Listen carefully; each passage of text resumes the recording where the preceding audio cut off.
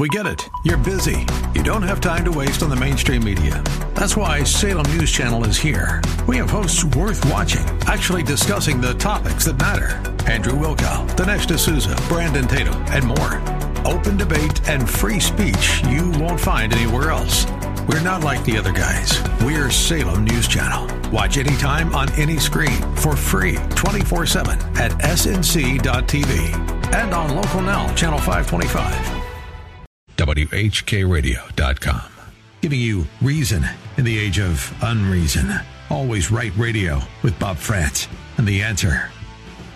All right, that sounds like us all over. It's 9:35. Thanks for being with us on this Thursday morning. Don't forget, we've got Cuyahoga County Prosecutor Mike O'Malley at 10:35. Dr. Everett Piper coming up at the top of the hour. But for now, I want to welcome back to our program the Attorney General, top cop, if you will, in the state of Ohio, Attorney General Dave Yost. AG Yost, good to have you on the program. How are you, sir? Good morning. Doing great, Bob. Good to have you here. There's a lot of stuff that we need to discuss. You've been very, very busy of late, and you're going to get busier because the ACLU has decided to sue the state of Ohio. And apparently they're not really happy with the idea that adults cannot abuse their kids by putting them on permanently disfiguring and bodily impairing puberty blockers and cross-sex hormones before the full-on bodily mutilation that comes with a sex reassignment surgical procedure. The SAFE Act has been passed. The people have spoken. Their representatives have done what they asked by an overwhelming number, and they overrode the veto by Governor Mike DeWine, and now the ACLU is trying to stop that from taking place. Can you tell me how you're going to defend the state of Ohio? Well, they have the burden of proof of showing that there's a problem, and I don't think there is a problem. So as a start, we're going to show that they're acting absurdly. But look, we have all kinds of limitations about what minors can do. Mm-hmm. You can't even get a tattoo without getting a permission slip from your folks. You can't enter into a binding legal contract. You're not allowed to purchase alcohol or cigarettes. You can't enlist in the military until you're almost 18, and you can't fight until you're 18. Why do we have all these kinds of restrictions on things that adults could certainly do? Why can't 16-year-olds do these things? Well, it's because their judgment isn't fully formed. They're still developing. Things change. If I think back to when I was 12 or 15 or even 17 and think about how different I was after a couple of years of college at 20, you wouldn't even think you're the same person. So I think the state is well within its rights to use its traditional powers to protect its children here. This is just one in a long string of things that this and other states have done to recognize that children's judgment is not completely formed and their choices are properly limited until they achieve adulthood. Yeah, that's very well said. We're talking to Attorney General Dave Yost. Have you read the complaint that they have filed, and what is their argument? What are they saying that is even remotely questionable in terms of the constitutionality or the legality of the bill that was passed, vetoed, and then overridden? Well, candidly, I haven't read it. I'm sure one of my staff is reading it. But I've been focused this week on capital punishment and the Norfolk Southern train wreck lawsuit is where I've been spending my time. Well, that's good because that was my next topic anyway. No, that's fine. That was my next topic anyway. Let's talk about nitrogen. First of all, tell us the state of capital punishment in the state of Ohio. We were just discussing it in the open. It's been since 2018 that there has been an execution carried out in the state of Ohio, and there's been a myriad of problems. First of all, lay that out for us, and then tell us why, Attorney General Yost, the method that was just used in Alabama might be a way for us to go. Sure. So we have 118 people on death row here in Ohio. The average stay, Bob, is 21 years. Bob Hand, who I convicted when I was a prosecutor in Delaware County, still on death row. Trial was in 2003. He still hasn't had his date with justice, in spite of the fact that he killed 3 out of 4 wives over the course of more than 20 years for insurance proceeds. Just a ghoulish, awful case. And there's many more. These are only the worst of the worst that are on death row. And they wait, and they're more likely to die of old age than receiving their sentence. But as you say, it's been, dead in the water for the last since 2018, and part of that is because the people that manufacture lethal injection, which is currently the only method permitted in Ohio for capital punishment, won't sell it to us for that purpose. And they threaten that if we buy it under other pretense and then divert it to capital punishment, that they won't sell us any of the drugs in their inventory, including medicines that we need at the Department of Health or for the Department of Medicaid. So the governor's in a little bit of a trick box here. We think that nitrogen presents a way. It's in the air we breathe. It's widely available, and it presents an opportunity to be able to get around the drug companies' boycott, basically. So some of the opponents of capital punishment were complaining about the execution that was just carried out using the nitrogen in Alabama, saying that he writhed on the table and clearly he was in pain. And aside from the fact that, generally speaking, I don't care whether or not people suffer when they're having their date with justice, as you appropriately put it. But aside from that, they're saying that it's it can cause great pain. So I'm kind of curious. I've always wondered this, and maybe you don't have any better an answer than I do because you're not a doctor. But I'm just wondering. We have people who die on operating tables every day. We have people who survive on operating tables every day too, but they are given the anesthesia that helps them sleep through being cut open and having their organs, tinkered with and rebuilt and everything else that happens there. And sometimes the anesthesia is off and the patient dies and completely no pain whatsoever. Why don't we just give them whatever anesthesia is given to a surgical patient, put it on their mouth, and then just let it go until, like I said, it's pain free, given the fact that surgeries are pain free until it's recovery time. Why isn't there a more simple way to do this? Is what I'm asking, Attorney General Yost. Well, there is, but we have the same problem with that we do with the lethal injection drugs. The manufacturers of those anesthetics are not going to provide them for that purpose. And obviously we don't want to be in a position where one of the many Ohioans that are on Medicaid don't have the anesthetic drugs available to them just so that we can carry out a capital sentence. Mm-hmm. But let's return for a second to this writhing on the table stuff. Yeah. The fact of the matter is, this method using nitrogen has been used is being used in Europe. Modern, sensitive, progressive Europe allows this for assisted suicide.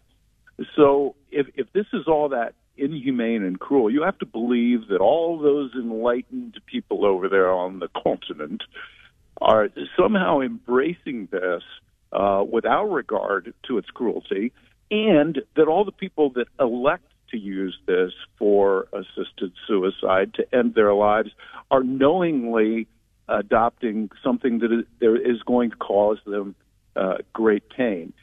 None of that makes any sense. Here's the truth of the matter. The fellow that was executed in Alabama, a murderer, didn't want to die. He didn't want to die at all. He didn't want to die by nitrogen. And he held his breath. And he squirmed around and resisted on the table because what we expect a condemned murderer is going to go, oh, well, that's the rules. I guess I need to submit to being strapped down and given nitrogen. I'll just lay here peacefully. Come on, guys. This is the worst kind. People that are arguing about that piece are absolutely ruining their credibility because it just doesn't make any sense whatsoever. If you want to be anti-capital punishment, beautiful. I respect you. I think it's a hard question coming from a guy who's looked into the eyes of 12 jurors and asked them to kill a fellow human being. That's not an easy thing to do. I was sleepless the night before I made that argument to the jury. But come on, base it on the morality of your principles. Don't make stuff up. Say that this assisted suicide methodology is somehow cruel and unusual. That's bunk. That's a great response, and you're spot on. We're talking to Attorney General Dave Yost. To the last point, though, about, if you are anti-capital punishment, fine, be that, have that opinion, and that's okay. You respect that. I do too. How do you, as a pro-capital punishment Attorney General and just person, how do you deal with the number of cases in which people who are on death row, in some cases, sometimes they're just doing long prison sentences for various things, and later on why am I not able to call it what it is, for crying out loud, why am I blanking on the testing, why can I not think of the word, for crying out loud? Testing proves that they didn't do it. Our DNA code, for crying out loud. I could not think of the letters DNA. Sure. I was going to say CGI, for crying out loud. I couldn't even think of it. So DNA testing proves that somebody didn't. And so their argument, the biggest argument for the anti-capital punishment folks that I hear, including people that I respect, is we cannot allow an innocent person to be put to death. We can set somebody who was wrongly convicted free after a long time of being in prison, but we can't bring them back from the grave. That's enough of a reason to oppose it. How do you answer those folks, A.G. Yost? Well, I would agree with their moral evaluation. I would disagree with their assessment of the system. Look, one of the reasons, and you hear constantly, the death penalty is so expensive. Well, why is it so expensive? It's so expensive because we spend years, decades, making sure that the process was right. The people that get exonerated, that's evidence of the system working. There's no evidence that a single person in the state of Ohio has ever been executed who is innocent. Now, there have been people who have been convicted, but those convictions have been overturned. And I'm in agreement with those people that say, we should not allow the potential for a mistake on the day of that the sentence is carried out. But I honestly believe that appeal after appeal, all the way through the state courts, habeas through the federal courts, habeas through the state courts. I mean, this guy, Bob Hand, that I told you about, that I prosecuted, he exhausted his appeals in 2018. His lawyers literally can't think of anything else to say. And you know why? He did it. He is guilty. And it's time that the three daughters that Jill Hand left behind, who I met with late last year, I guess, have finally, the promise that was made to them 21 years ago is finally fulfilled. Yeah, and I completely agree. And the idea, and it's a little bit, of an exaggeration, but the people can die of old age before they actually face their day with justice. You're spot on. The fact that he's there 21 years or anybody else is there that long after their appeals have expired, 6 years now in that case, it's just incomprehensible. Let's get a couple of other quick things in here while we have you on the phone, Attorney General Yost. We'll talk about the train lawsuit in a moment, too. In fact, do that one first, and then we'll get to your latest rejection of the voting rights overhaul proposal. But tell us about the rail lawsuit that you had mentioned. So there's a lot of legal procedures that are going on there. Obviously, there's a fair amount of pressure to settle the lawsuit. The first thing is all of the immediate needs, the cleanup, the help for the community, is already in place. And I'll give Norfolk some credit.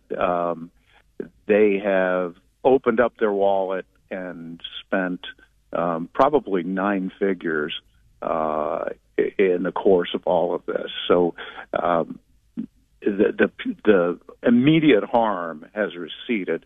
Now we're worried about the long-term harm and also the causation, which brings me to the second point.